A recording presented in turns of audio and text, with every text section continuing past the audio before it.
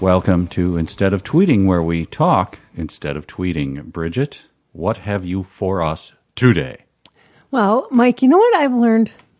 I do not know what you've learned, despite being married to you for quite some time.